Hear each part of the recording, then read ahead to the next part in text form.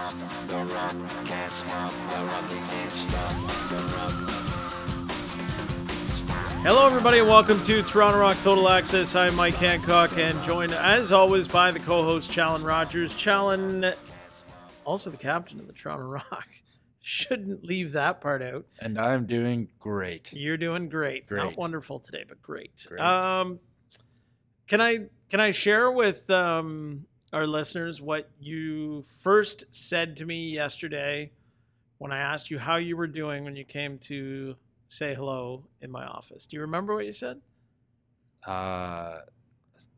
Maybe. Yeah, I said, "Hey, Chal, how you doing?" And you said, "Good. I'm looking forward to starting the season on December 22nd." Oh, yeah. I do recall that. Is that okay to share that? Yeah. Yeah. So I think we'll start there. I said start the season again. Oh, again on the December 20th. 22nd. Yes. Sorry, maybe I just said that's a key word, I guess. Yeah. So how did you feel about your play then, I guess, on Saturday night? Let's start there. I thought I played all right. I think there's some plays I'd like to have back, some shots I'd like to shoot in different spots, some passes I'd like to have back. But all in all, I think it was good. It was good. It was good.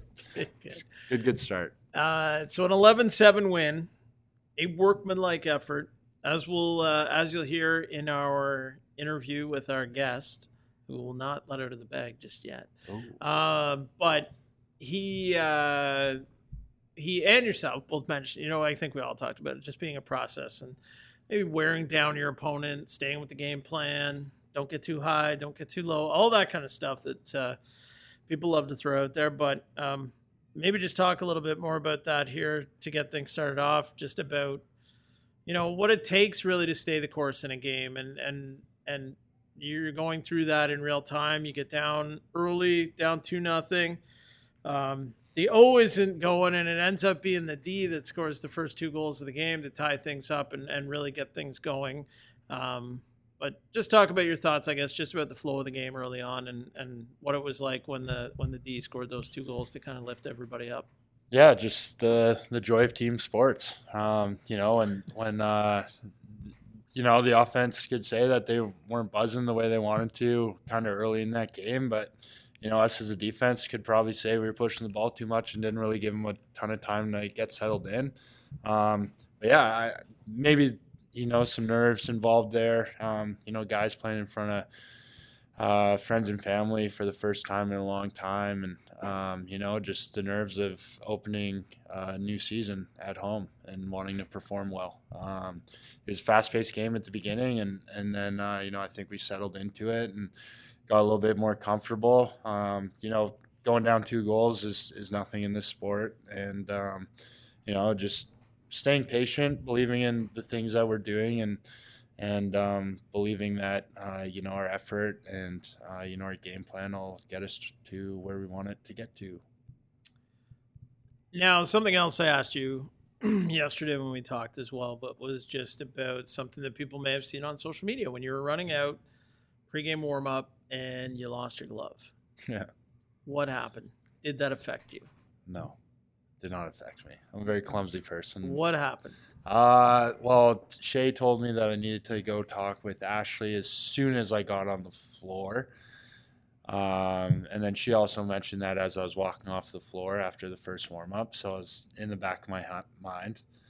And then kind of in the locker room putting on my stuff to go out for the second warm-up with the intention of going out there and taking a quick right and going right to Ashley. But I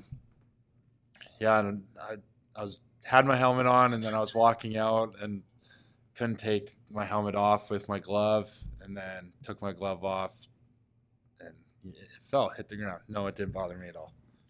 And this is the inside kind of stuff that you get here on Toronto Rock Total Access, folks. If you drop your nowhere glove. else. Nowhere. All right. Before we jump into our interview, last point I just wanted to talk about was your thoughts on the crowd on Saturday night, the energy, and just we talked about that moment of running out the tunnel, hearing the crowd, after the anthems, all that kind of stuff. Was all that there for you on Saturday night? Yeah, it's there every time we play in front of our home fans. I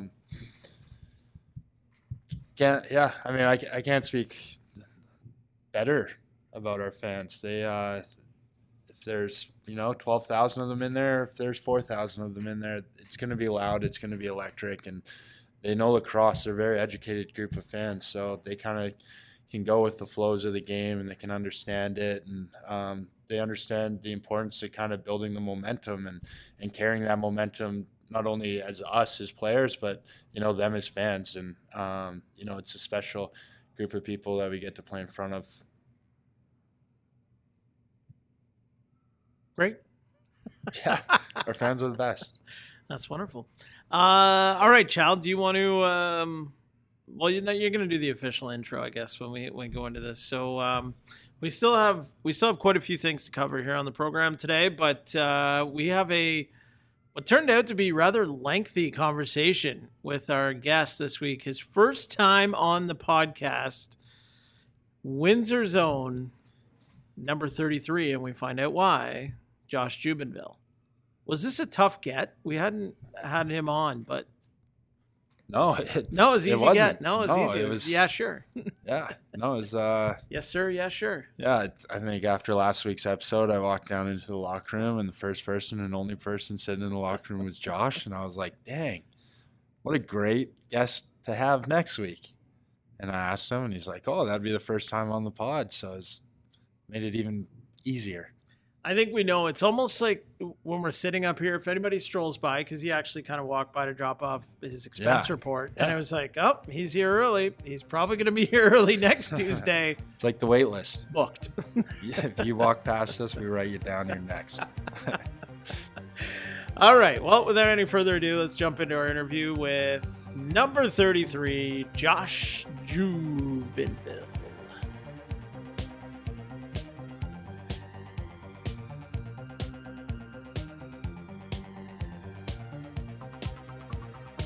Welcome back to Toronto Rock Total Access. I'm Mike Hancock along with the co-host Challen Rogers, and we have our first in-studio guest of the season. Challen, are you excited? Very excited. All right, here it goes. The intro is yours. The first guest of the 2023-2024 season will be none other than Windsor's finest, Josh Jubenville. Welcome to the pod, Josh. Windsor's finest. I like that. Thanks for having me, guys. It's good to be here. Now known to the public as Double J. Josh J. Jubenville, yes. JJ. All right, Chal's got his phone out, which means his extensive preparatory work will now be on display. Yeah, where do we want to start? Mike, where do we want to start on here? Well, I think you start in Windsor. I mean, it's, I think probably as you got older, became a little bit more of a hotbed for lacrosse, right? There wasn't always a junior B team there, all that kind of stuff. So how did you get started playing lacrosse in Windsor? Yeah, I mean, kind of like anyone else who starts playing lacrosse, you have friends that have played or know people that play, and maybe you go to a free try lacrosse clinic or camp. I went to one of Windsor's free try lacrosse clinics with a friend that kind of introduced me to the sport. He had been playing. I think I was in grade 3 at the time. I just had a lot of fun at that free first try, and I was playing baseball in the summer at the time, so it was a little bit of a change of pace and a new environment, and I really loved the physicality and the fast pace and the just overall athleticism of the sport. So I went back for another free try and kind of just kept playing. Big free guy. I mean, if it's free, you gotta try it. No, right? free's cheap. I'm completely on board with that. When did sorry, Mike, did you have something? I was going to say, were you around because Windsor hosted the Founders Cup, right? Yes. Were you around for that? Did you experience that? Like, was that something that kind of got you excited about playing at a higher level, or anyway, seeing the older guys, especially in a national championship? Yeah, definitely. I can't remember what year exactly that was. I don't know if you guys know. Because the Oakville Buzz, was that the year they won? I can't remember. I was at the games. Like, I went to some of the games. Windsor's junior team was called the AKO Fratman at the time. Yeah. Fratman? I think it was 2007, if I had to guess. Yeah, I think it was around then for sure. 2007 or 2011 maybe. But I went to a couple games there. Watching that team definitely got the juices flowing and got the interest peaking. So that was a great introduction to the sport and what it had to offer for sure. What were you going to fire in there, Chal? When do you think, like, playing lacrosse, obviously started, you said, around grade 3. When do you think it kind of clicked for you where you kind of had the, I guess, futuristic goals of, playing collegiate lacrosse or playing professional lacrosse? Like, when did things kind of, like, unfold for you where you kind of saw that being a potential, thing for you? Yeah, the epitome for me when I was younger was always trying to play for the Fratman or when they turned into the Clippers, the junior B team. Obviously Windsor being pretty far away from every other circuit in the Ontario format, but it was really just trying to play for the Clippers and make that team, and then kind of just play as long as I could. I didn't really have much aspiration to play after that, to be honest. I didn't really plan on going to college. I only got recruited by one school, and luckily that kind of springboarded everything else. Going from junior to school, and going up to junior A, and then obviously getting drafted by Oakville, and then getting drafted by the Toronto Rock. It kind of just all fell into place after starting to play for the Clippers. I was going to actually transition to a couple things you brought up there, but one was just the fact that you had played for the Oakville Rock major club here before you got drafted to the Toronto Rock, right? So what was that like even that summer being around here and getting to, be with pros and be in this building and all that kind of stuff? Did that even just kind of just whet your appetite for things even more? Yeah, actually, now that you bring that up, that was definitely something that really, got me more motivated. It showed me, what lacrosse has to offer, what Oakville and what Toronto had to offer at the time, and it really just for lack of a better term, it drove me, it motivated me, and it really made me fall in love with the sport even more. I think playing that first season with Oakville, being around the track as much as I could, staying with the guys at the house, pretty much being up here for the whole summer or as much as I could. It really, just got an urge inside of me. It kept growing and growing and growing, and obviously it's worked out so far. I want to kind of go on the collegiate side because it's a different path for him, right? Yeah, for sure. And you mentioned you only got recruited by one school, and that obviously I assume was Davenport. Yeah. How did they kind of reach out to you, and how was that kind of process kind of mentally? Because I know how hard that recruiting process is, but especially kind of like you mentioned, just getting recruited by that one school, and kind of that obviously a great thing, but did that kind of weigh on you, not having a ton of options or kind of that whole process? No, honestly, like I said, it wasn't really even in the cards for me to go to school in the States or play lacrosse collegiately. I wasn't planning on it at all. There had only been a couple guys from Windsor to go on to the States or go on to the next level before me anyways. Luckily, the coach at Davenport had already recruited a couple guys from my team previously before me, so that the introduction phase was already kind of initiated, and he had been around our team for a while. It's only 2.5 hours into Michigan, so it's not a far drive at all. He would come watch games all the time, and I just stuck out to him, and I got recruited out of Windsor.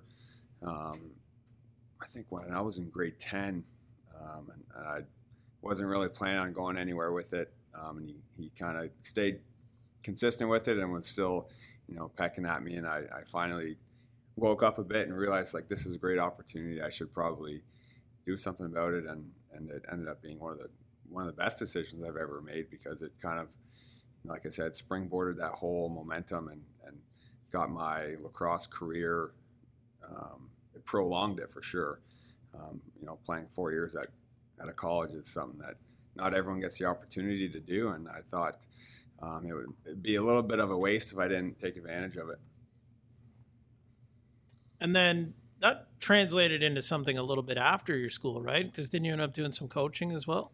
Yeah, exactly. So I finished my playing at Davenport. I got drafted by the Rock when I was still at school. That was when I think you just get automatically put into the draft after you're done junior, and I was still at school at the time. So it being a club school, not NCAA, I was able to get drafted, and I wanted to finish my schooling. I finished playing a year earlier than I anticipated, just because I wanted to get started with the Rock. I was itching to kind of get my professional box career started. So I finished playing a year earlier than expected, and jumped onto the coaching staff as a graduate assistant.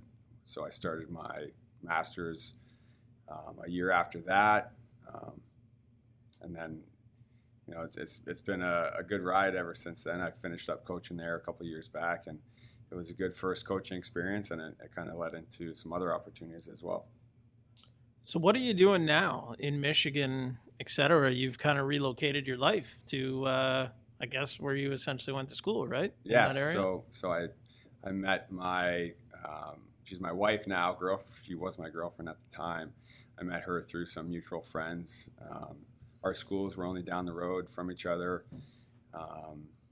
No crazy story there. We just kind of intermingled with our mutual friends and kind of enjoyed hanging around with each other. And she stuck with me while I was playing for Oakville, living in Ontario a couple of summers, and first 2 summers into our relationship. So obviously that commitment was there, and it went both ways. I was super interested in her, and she was interested in me, obviously, and we wanted to keep things going as long as we could. And we ended up getting married October of 2022.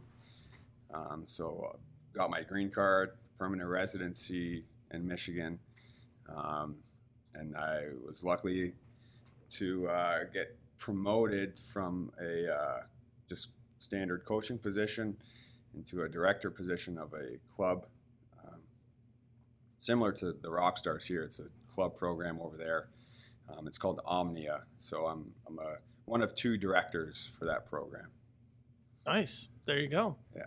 College sweethearts and a job after lacrosse in lacrosse. Yeah, so That's great. It's perfect. Full-time lacrosse, close to home, close to Ontario, and it's kind of the best of both worlds.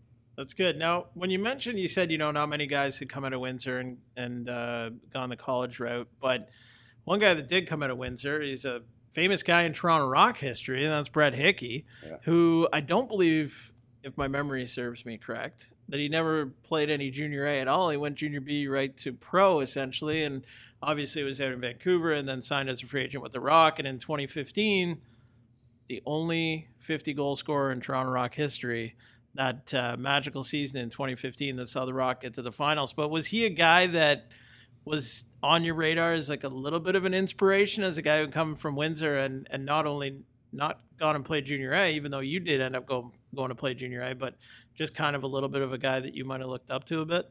Yeah, definitely. Him being more of an offensive player and me being more of a defensive player, it's a little bit different, but seeing him, make that step and take that route to the NLL was definitely something that I got inspiration and motivation from, just seeing it is possible. And, it might be hard, it might be challenging, but it's definitely doable. So seeing him do it and having that success that he had was something I looked up to for sure.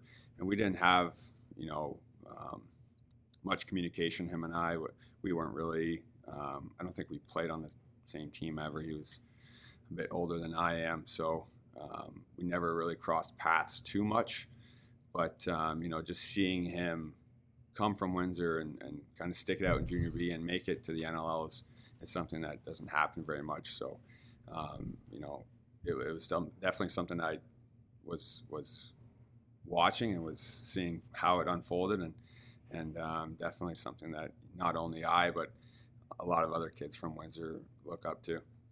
For sure. I mean, he's quite a story on his own, like you say, just going the junior B route and then just kind of really struggling a little bit in his early years, and then just coming here and really being, I can remember even his training camp, one of, I think, 4 righties probably fighting for 2 spots.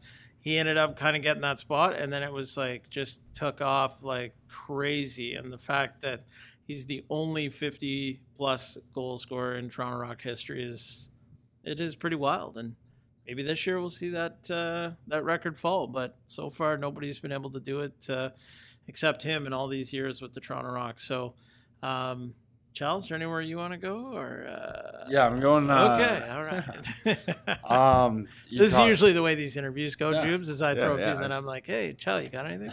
Sometimes, no, keep going. Or, yeah, I got one. You guys just keep firing away. Yeah. Talk about Omni Lacrosse. You saying you're a director and things like that. What ages do you coach or did you coach? And what age is your favorite to coach?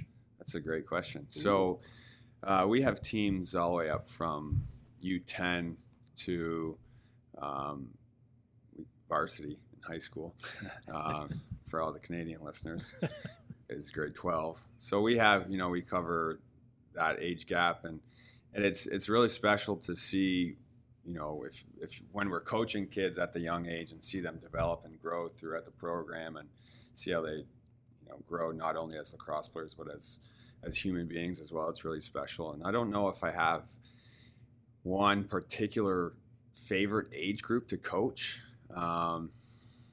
but it is definitely fun to, be able to change gears a bit, going from the high school players that, have that more experience and better understanding of the game, and also being able to teach just basic fundamentals of lacrosse to the younger kids that might just be starting out or might just be, getting into the game a bit more. It's a different environment and a different atmosphere with, going from a U10 practice to a high school practice. It's a different level of intensity for sure. And it's just, it's good overall experience getting to, coach and develop these kids from a young age all the way up to the high school seniors and moving into their college careers. I feel like you ask any coach who's kind of in the position where they're at, that super young age and then obviously that super old age. And I feel like that's always the answer. Like, no, yeah, I don't want to, I don't age. want to leave anyone out. I really enjoy coaching all of them and helping all of them with their lacrosse careers and skills and abilities and knowledge. It's just a matter of being able to switch on and switch off from the different mindsets that you use in a high school environment and a youth environment. I'm sure you can relate to that. Yeah, definitely. Like, especially I feel like when I started, like here at the track, varying ages, there's times where I was like teaching, 10-year-olds, 12-year-olds, and like looking back on it, you're like, it's probably a little bit too advanced for them. Mm-hmm. So like you said, you really do have to change your kind of thought process and when talking with the younger. Yeah, and I find that it helps me as a player kind of realize and think things through a little bit differently as well when I'm coaching kids how to do something, or I'm coaching, a system or plays or how to read situations. It helps me understand things a bit more and apply what I'm teaching to my playing time as well. 100%. You're always learning. Always learning. Always learning. And how much are you taking from, the Rock coaching staff, for example, or coaches from your past, and implementing that in your coaching strategies and tactics when you're dealing with kids of different ages? Like, I mean, I'm sure you're out here learning new stuff all the time from, the Rock coaching staff, but how are you kind of spinning that around in your day-to-day? Yeah, it's really unique that I get that opportunity to see these guys coach and help them coach at the track and with everything that's going on here, and kind of pick and choose things to implement and move over into my program, it's a really special opportunity that I have to kind of see both sides of it. And I definitely use some strategies and some drills and ways of teaching things all the time, whether it's at a box practice or a field practice. Just that ability to have people around you that have different perspectives and different experiences, knowledge-wise, and hands-on experience.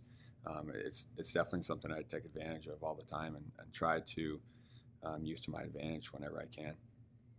One thing I was also going to say, and I don't know if I'm going to phrase this all correctly, but hopefully we can get to the right spot in the point I'm trying to make here. But there's a lot of guys that end up coaching high-level junior A, say, for example, but are still playing in this league. Could be a teammate of yours, or, and you can probably pick a situation from another team. But how do you see those guys kind of like change maybe sometimes and still exist in that NLL format where they've gotten to a point where they're a pretty good coach themselves, but then they've got their coaches here telling them what to do, and not necessarily that they're sitting there going, well, maybe I'd do this a little bit different, but like how those guys who have become really good coaches, and maybe you're starting to find yourselves in that too, where like you're really good coaches maybe yourselves and you're still getting coached in a game, and it's like, maybe I'd coach this game a little bit different. Not to say that anybody's doing anything wrong, and that's what I was kind of wanted to get to, but how do you see those guys evolve, and do you find yourselves, both of you, in that situation sometimes? Yeah, that's a good question. Like I said, I try to kind of piece apart everything that I'm absorbing from coaches that I'm, connected to, and try to kind of create a best case scenario where I combine what I'm thinking with another great point from something that a coach has taught me or showed me, and kind of create that best case scenario for the kids in my program, just so they have that overall knowledge and they understand it from different points of view. And I might miss something that Challen could be teaching his team, and I see and I make a mental note of that, or something that Coach Sawyer is telling our team in the middle of an NLL game. It's all stuff that can be reformulated and kind of reshaped into a way that's simple enough for them to understand, but also something that will challenge them to make them better, if that answers the question.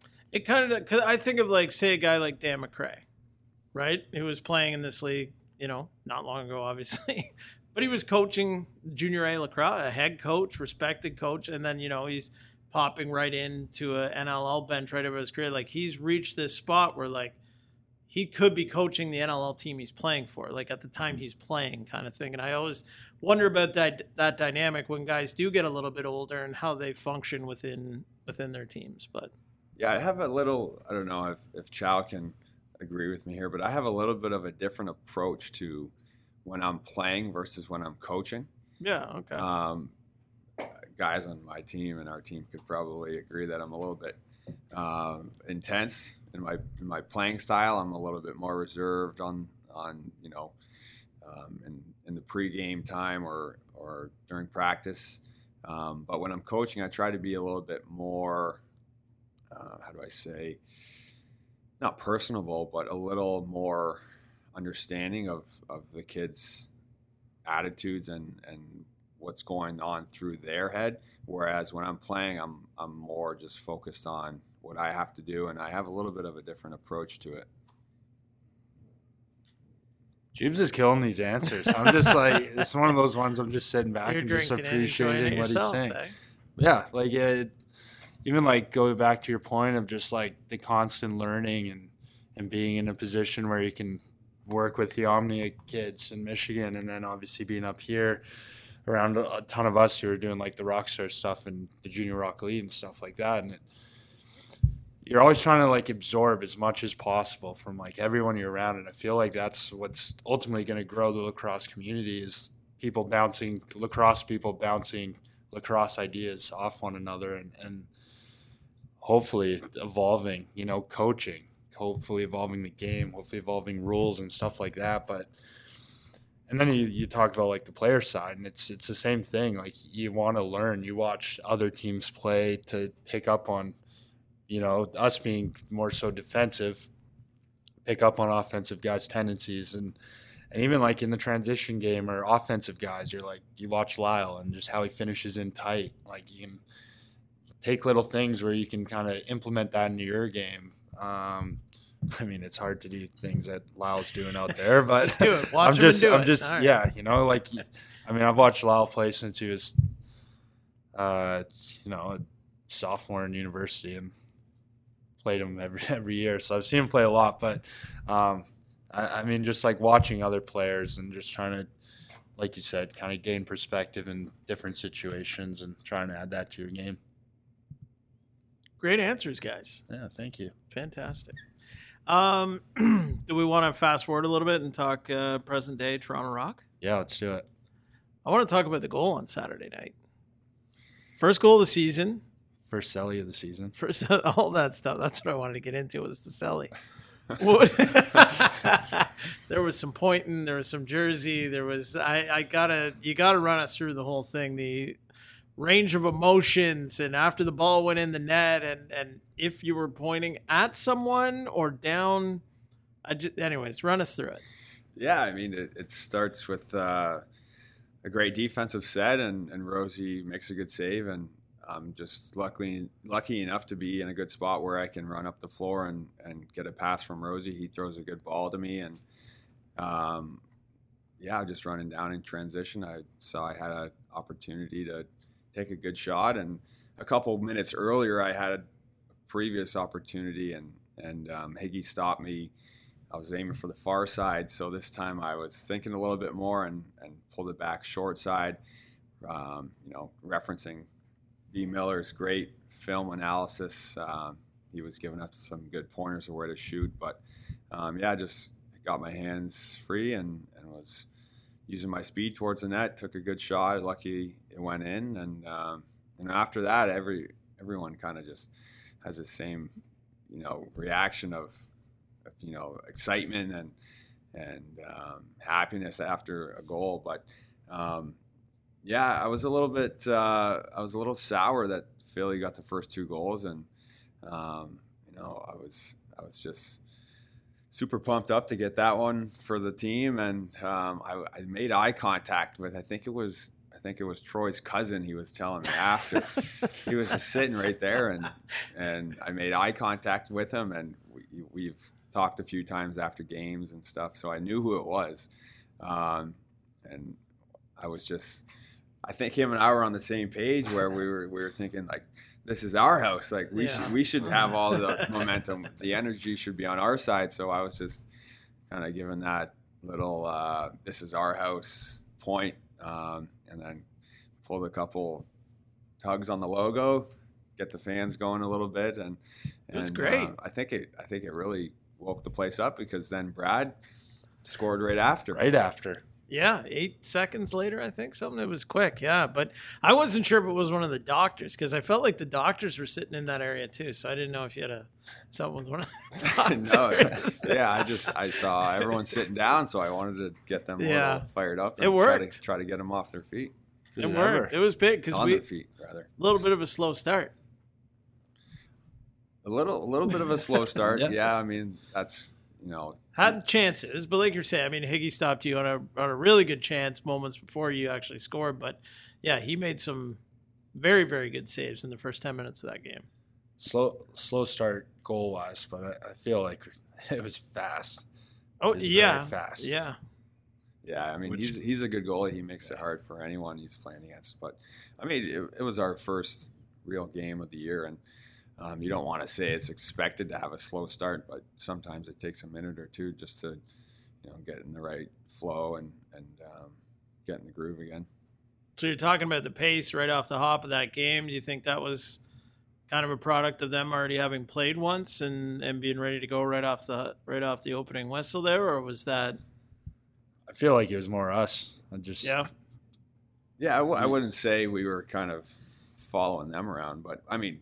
Our preseason games, we always had good pace, so we knew we would be able to run on them a little bit. And, just playing them 2 weeks prior, I think we had a good scout on them and knew what we could do to accomplish our goals. But it was just, shot. We were getting shots. We were playing good defense. They had a couple of good shots, but that's how lacrosse goes.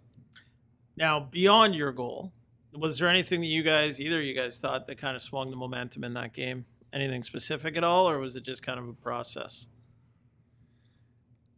I think it was just a process. Like you kind of said in the beginning, we didn't have the start we wanted, but that's the game of lacrosse. You kind of have to soak the waves and soak the runs and kind of pile up your own. And it's not kind of going out there and scoring right away and your first, second, third shift. It's just kind of building consistency, and it's the consistency in shifts, whether that's defensive or offensive. Like go out there on D and you're just great communicating. We're cross-checking. We're keeping to the outside. We're tight. It's a great shift, right? And we just want to keep on packing those up.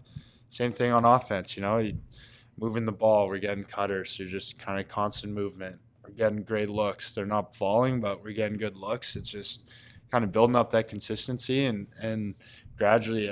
I heard Maddie say it on a post-game interview. It's after 60 minutes. Yeah, I was just going to say that. Yeah.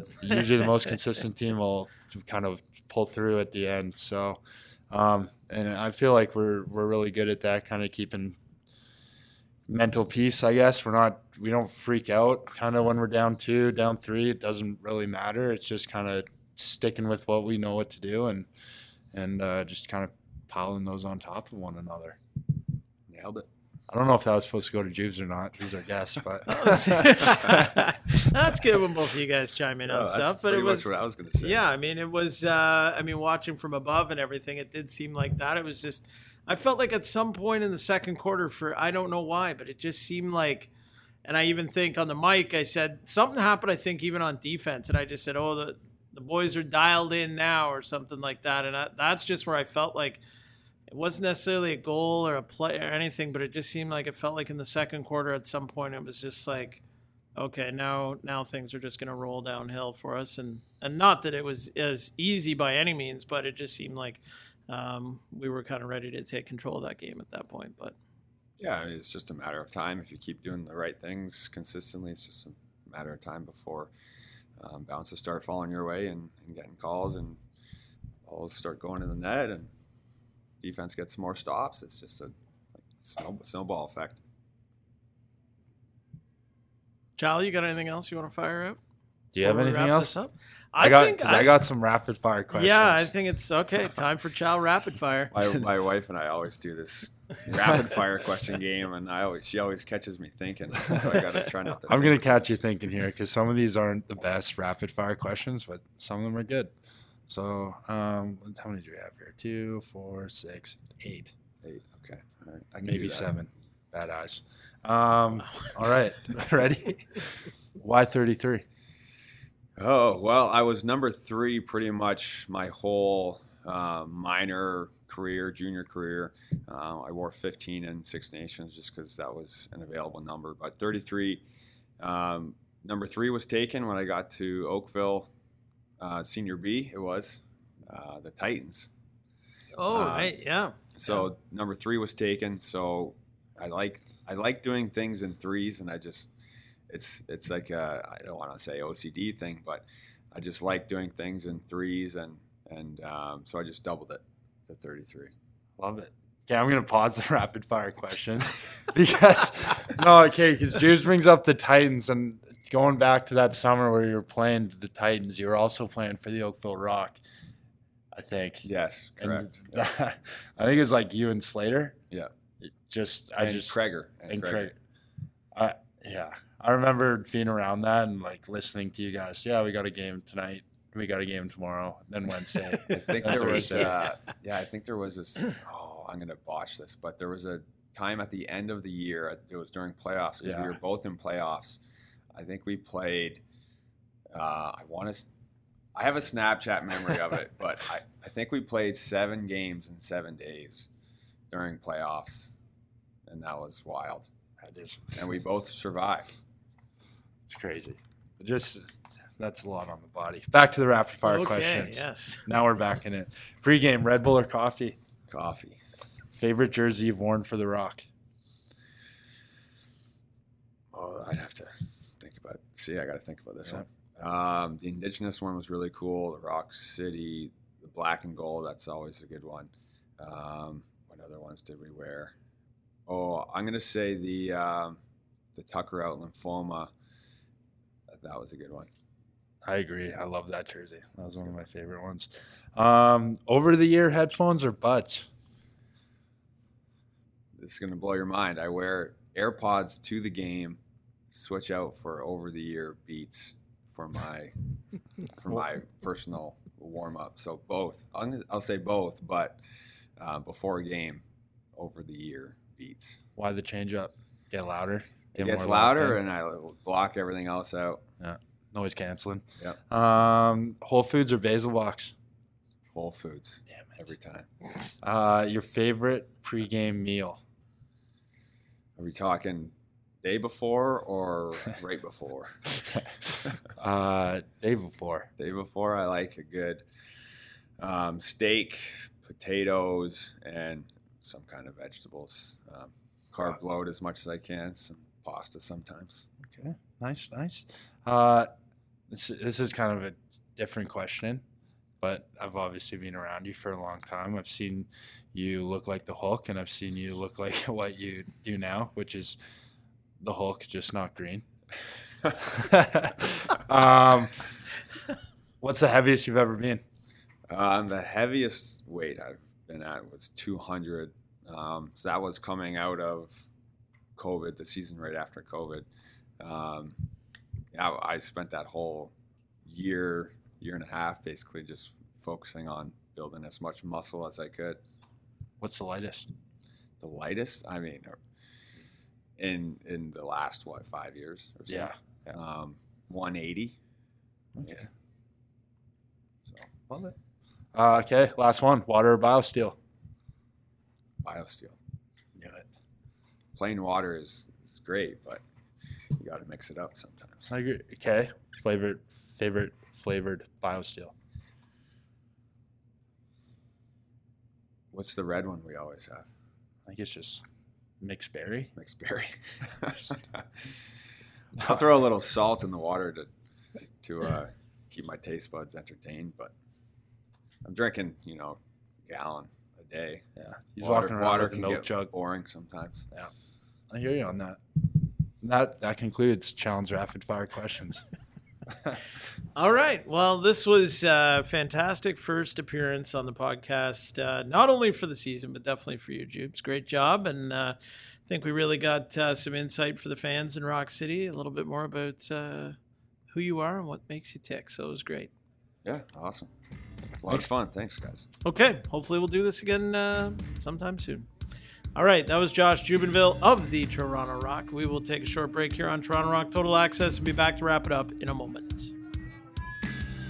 I was born in the field, the dirt is my only home, and the place is a band, they call me Righteous Mom.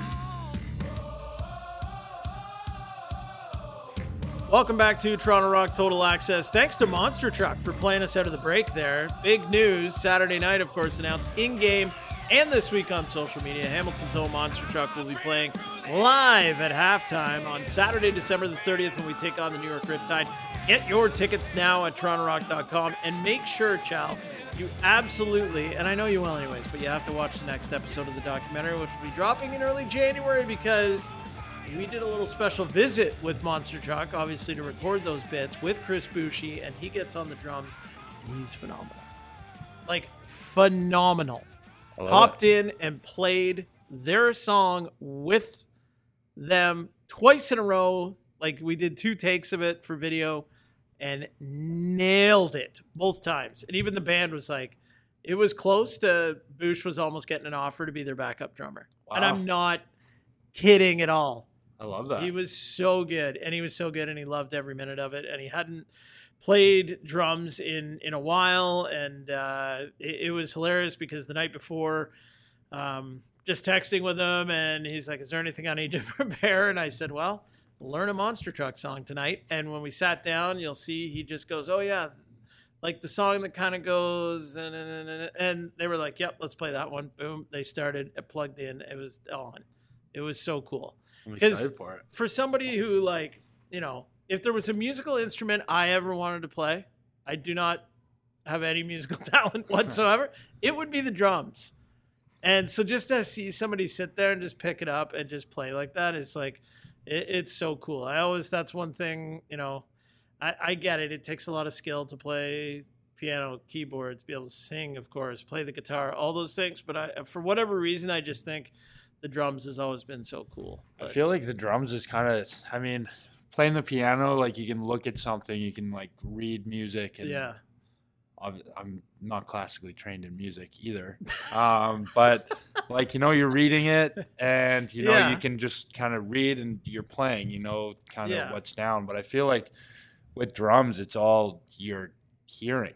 Like it's you listening to, the guitars, you're listening to everything else, and you just kind of play around. And but also, aren't you kind of driving the boat too? Like, yeah, you're also driving the boat. Like, but I feel like you're the beat. I've been on YouTube where like you have drummers playing the same song differently, or it's like, this is how this person plays this song. This is how this person plays a song, and they're very similar. They have the same kind of beat, obviously with timing, but they have those slight differences. So I don't know. And maybe some of our listeners are just sitting there like, wow, this guy's a complete idiot. He has no idea what's going on with the music. But I feel like I've seen things like that, and drumming's more kind of feel rather than kind of, you're reading it and playing it.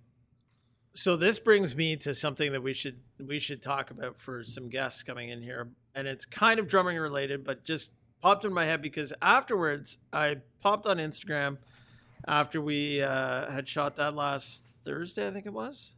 Friday, Thursday, Wednesday? Anyways, last week.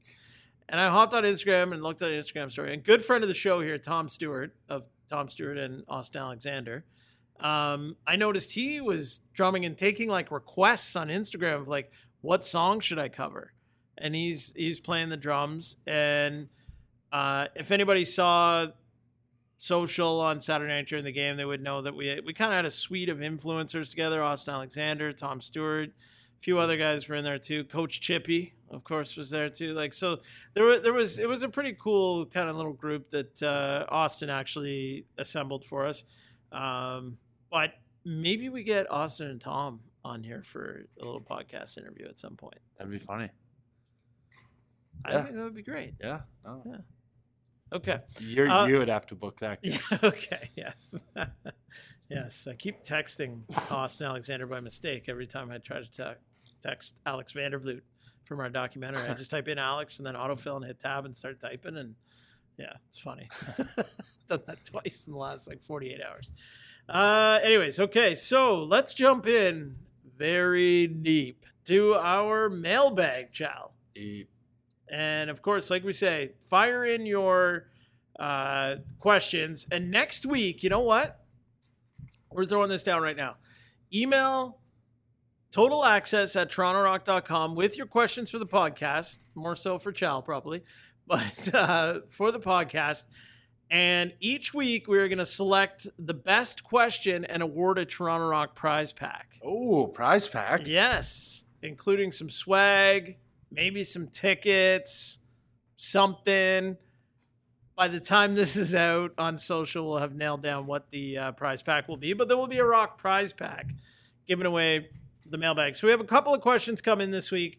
We've selected a couple of questions from the many questions that were submitted this week. And unfortunately, since the contest starts next week, none of you will be eligible for the prize. But, I feel like one person's going to be a repeat question asker.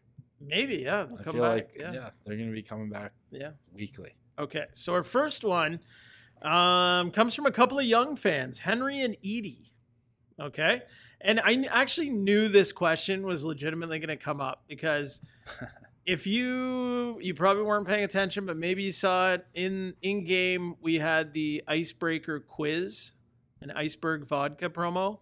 Multiple choice, what is Challen Rogers' favorite snack?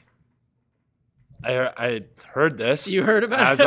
I was, I don't know, when did we play this? Like third, fourth quarter? Yeah, you weren't calling out like, it's C. No, I was listening. What the choices were and if this really was your favorite snack? Yeah, and I know like, it's one of your favorite snacks. So it's- maybe it's yeah, not one of. the, okay. But I've also answered this question since then multiple times by a lot of different people. Really? Yeah, a lot of people are like, are you for real here? Like, are they frozen fries? There's the answer. Spoiler alert. That is our question from Henry and Edie because, you know, when we wrote it, we made a point of putting frozen crinkle cut fries. Yeah, and the details matter. Yes, and the big detail there was frozen, which kind of made it unique, and that's why the question was there. So even like the choices, the other two choices were very, like, I think it was ketchup chips, and popcorn, I think maybe it was the other one. Something like that. And frozen crinkle cut fries. So it was like, okay, is C the total swerve answer that it's like, no, that can't be true? Or is it the outlier that's like, it's so odd that that's got to be the correct answer? So we knew that that was probably going to play tricks with people. It did, unfortunately, because the person, I think they picked their own. I think, yeah, they're like, I like ketchup chips. They're like, I like them, so Chal does. Well, that was last the wrong on answer. last on the list for me on those three. Really? Yeah. But you say that, you know, the details is in the frozen. My detail is the crinkle cut. Because, like, someone came up coaching junior rock league on Monday nights. Yeah. So junior age kids, 17 to 21, walking on the floor. One of them was like, so can I ask you something? I'm like, yeah, of course. And he's like, so is it frozen? Like heated up frozen? Like you take them out and then you heat them up and then you eat them kind of cold, kind of warm? I'm like, no. You take them right out of the freezer. You get a nice bowl and you throw your McCain crinkle cuts in there and you just gnaw on them. Sometimes you let them thaw a little bit. They obviously a little bit nicer on the teeth, but it's something I haven't done in like a really long time. Like this is kind of blown up over the years and it just keeps on getting brought up. But like when I was a kid, that was like high school age. It kind of stopped near college because I just wasn't buying myself fries in dorm rooms. But whenever I was home or in high school, or I guess nowadays, just randomly, I'll be like, oh, nice bowl of crinkle cuts will be nice. So the second part of Henry and Edie's question. Sorry, can I just cut you off there? Yeah. I've heard a lot of people also be like, wow, that's disgusting. That's so gross. And then I'm But like, it's not really gross. but I'm like, have you tried it yet? Yeah. And they're like, no. So it's like, maybe give it a try. And then you can tell me your honest opinion. Well, because like who hasn't eaten a cold fry in their day? Yeah. Right? So this is to another level, obviously, but it's still a French fry. Like, Yeah. And it's McCain crinkle cut. Yeah. It's the best one out there. Like, trust me, I've had frozen, like the ones you get from McDonald's where they're like just no texture. It's just a torpedo potato. And you try that. Trust me, it's not nearly as good. You need the texture. okay. And it's got a different flavor. So then part two of the question is there any dips associated with it? No, just straight. No, just straight. Okay. They have like a nice flavor to them, frozen. And if you cook them, they probably have the exact same flavor. Just a little bit. They can burn your mouth. Okay, so we'll move on. Our next question, and he's got a couple questions here, so we'll see if we get to them all here or not. But first of all, let's start with number one here from Brad, who is a longtime listener and a big fan. He says he's back for another year of trying to be the number one Toronto Rock Total Access podcast fan. I think. And I followed think he up got by the saying, award last year. I don't expect to be picked. Lucky Surprise, day. Brad. Surprise. You were picked.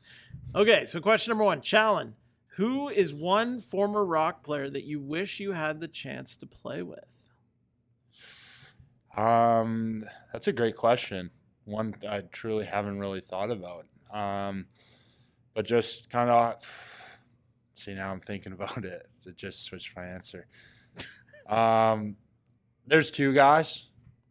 One of them, obviously, number 7, Colin Doyle.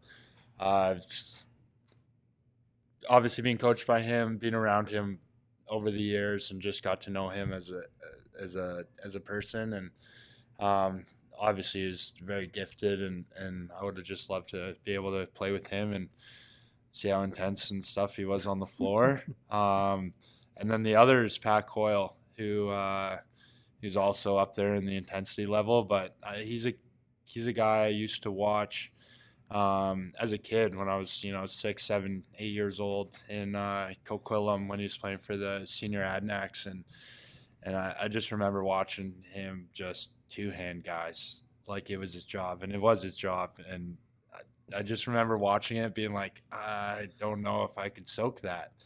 And that was at the senior level, not the NLL level. And I know I've brought this up in maybe last year, but the kind of NLL documentary, rock semi-documentary called War on the Floor, that came out 15 years ago, maybe 20 years ago. About 20 years ago now,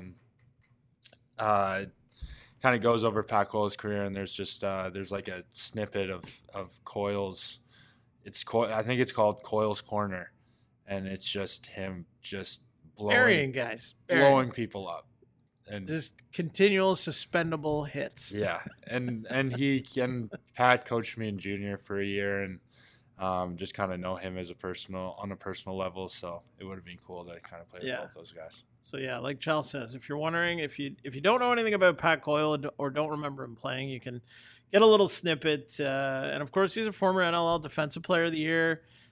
He's in the Rock Hall of Fame, the NLL Hall of Fame. Like he's done it all. He's head coach, NLL champion. Like he's done it all in the NLL. Next question: what is the one promotional night that you look forward to the most each year? Theme night. Yeah, no, I know. Okay, sorry. You're looking. I didn't know if you're. Okay. I'm probably going to go with the Indigenous night, Indigenous Heritage Night. I have some Indigenous blood. I'm a quarter Indigenous, and it's a special night just to kind of respect where the game came from and the roots of it, and it's a special opportunity to just honor the game and the roots of it and the heritage of it, and being Native, it's even extra special. So, and I also think that we get the coolest jerseys during the Indigenous nights. The people have created those over the past couple of years have done an excellent job, and it seems to be a rock hit every year. Well, I think we've got another winner coming this year. It'll be announced and revealed soon. It's a bit of a twist on, the first 2 years jersey, and still going with the light jersey. We're not going back to a dark jersey for this one, but that'll be unveiled soon once everything is signed off on. So keep your eyes out for that. I think... Here's a big question. You're still going to be around here next week, right? Yep. Okay. So we don't need to get into Christmas yet. I just had a couple of notes here. Your mom continues to be on a win streak, right? Keeps the win streak alive, yep. Okay. That's good. Check. Bye week here. Bye week.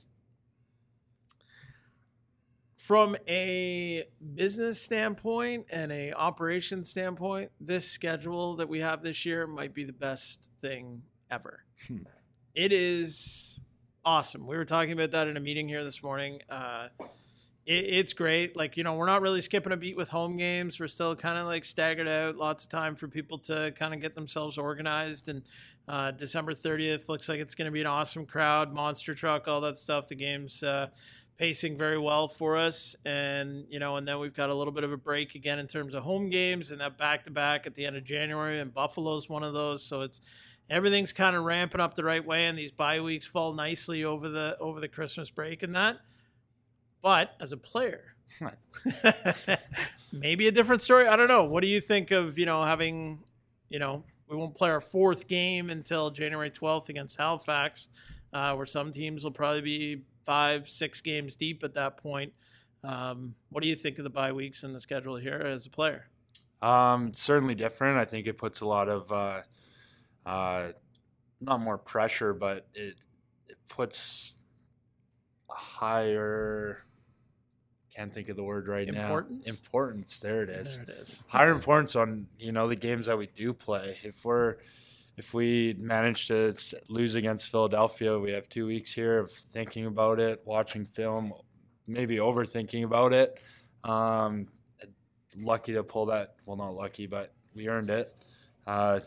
Good win. So it's nice that, we can go in this bye with the win, not thinking about, the negatives a whole lot. But yeah, it's certainly difficult, I guess you could say, to kind of get in a rhythm with so many buys. But, that's the schedule we were given, and that's the schedule we're going to play. So it's just, face adversity, and we'll do that as a group, and we'll get better in our bye weeks and, be at our best whenever we do end up playing games. And I will say, I will kind of equate this to something. So when, nobody ever, and I think you can say this universally across the board with any NL team, you never want to lose going into a bye week, which I think you kind of just referenced there, right? And I'll kind of equate that to like in the summer, playing junior maybe, long bus trip, never want to lose coming home on the long bus trip. It kind of feels the same. You got too much time to overthink it, but definitely as it pertains to the NLL, that extra time on a bye week is the worst. Like you say, you overanalyze everything. And I know, from being around it here, it's just, now you've got 2 weeks to think, and then, then you just rethink it again. Like it's, you have your regular, like the week after, I feel like the breakdown, and you figure out what went wrong and everything. And then you start a new week, and it's almost like, okay, fresh look at things. Let's reevaluate one more time here. And maybe things weren't so bad. It kind of gives you a bit of that cooling off period, but it's that first week right after when there's no game and no opportunity to just jump back and redeem yourself that kind of gets a bit rough. Okay, child, I know everybody's amped to get in the room here and get at video and get going. So should we skip what you're watching? Yeah, let's skip it. Let's skip it. I haven't watched anything. All right, we'll save it up for next week, and we'll try to talk some Christmas stuff next week and that before we take our own little Christmas break. Love it. Even though there won't really be a true Christmas break this year, since December 22nd on the road, December 30th at home. Not a big break this year. No. We'll discuss that next week. Can't wait. All right, so that will about wrap things up. Don't forget, we're back home on Saturday, December the 30th, when we take on the New York Riptide. 4 o'clock game time. Monster Truck is in the house, Chal. Halftime performance. Get your tickets now at totalaccess.com. They are moving fast. Do not wait. You want the best possible seat. You better go get it now, because it may be gone before you know it. And what do our listeners need to do to get in on the prize pack? All they need to do is send us a question to totalaccess@torontorock.com, and we will select one lucky listener as the recipient of a Toronto Rock prize pack. Check it out on social to see just what that prize pack is going to be, and then next week we will begin awarding it. Can't wait. It's going to be fun. I'm excited to see all the questions that we get on top of the ones that we've already had, and let's do it. Okay. Alrighty, so that will about wrap things up. In the meantime and in between time, for Challen Rogers, I am Mike Hancock. That's it. That's all. Another edition of Toronto Rock Total Access is over and done with. We will chat next week.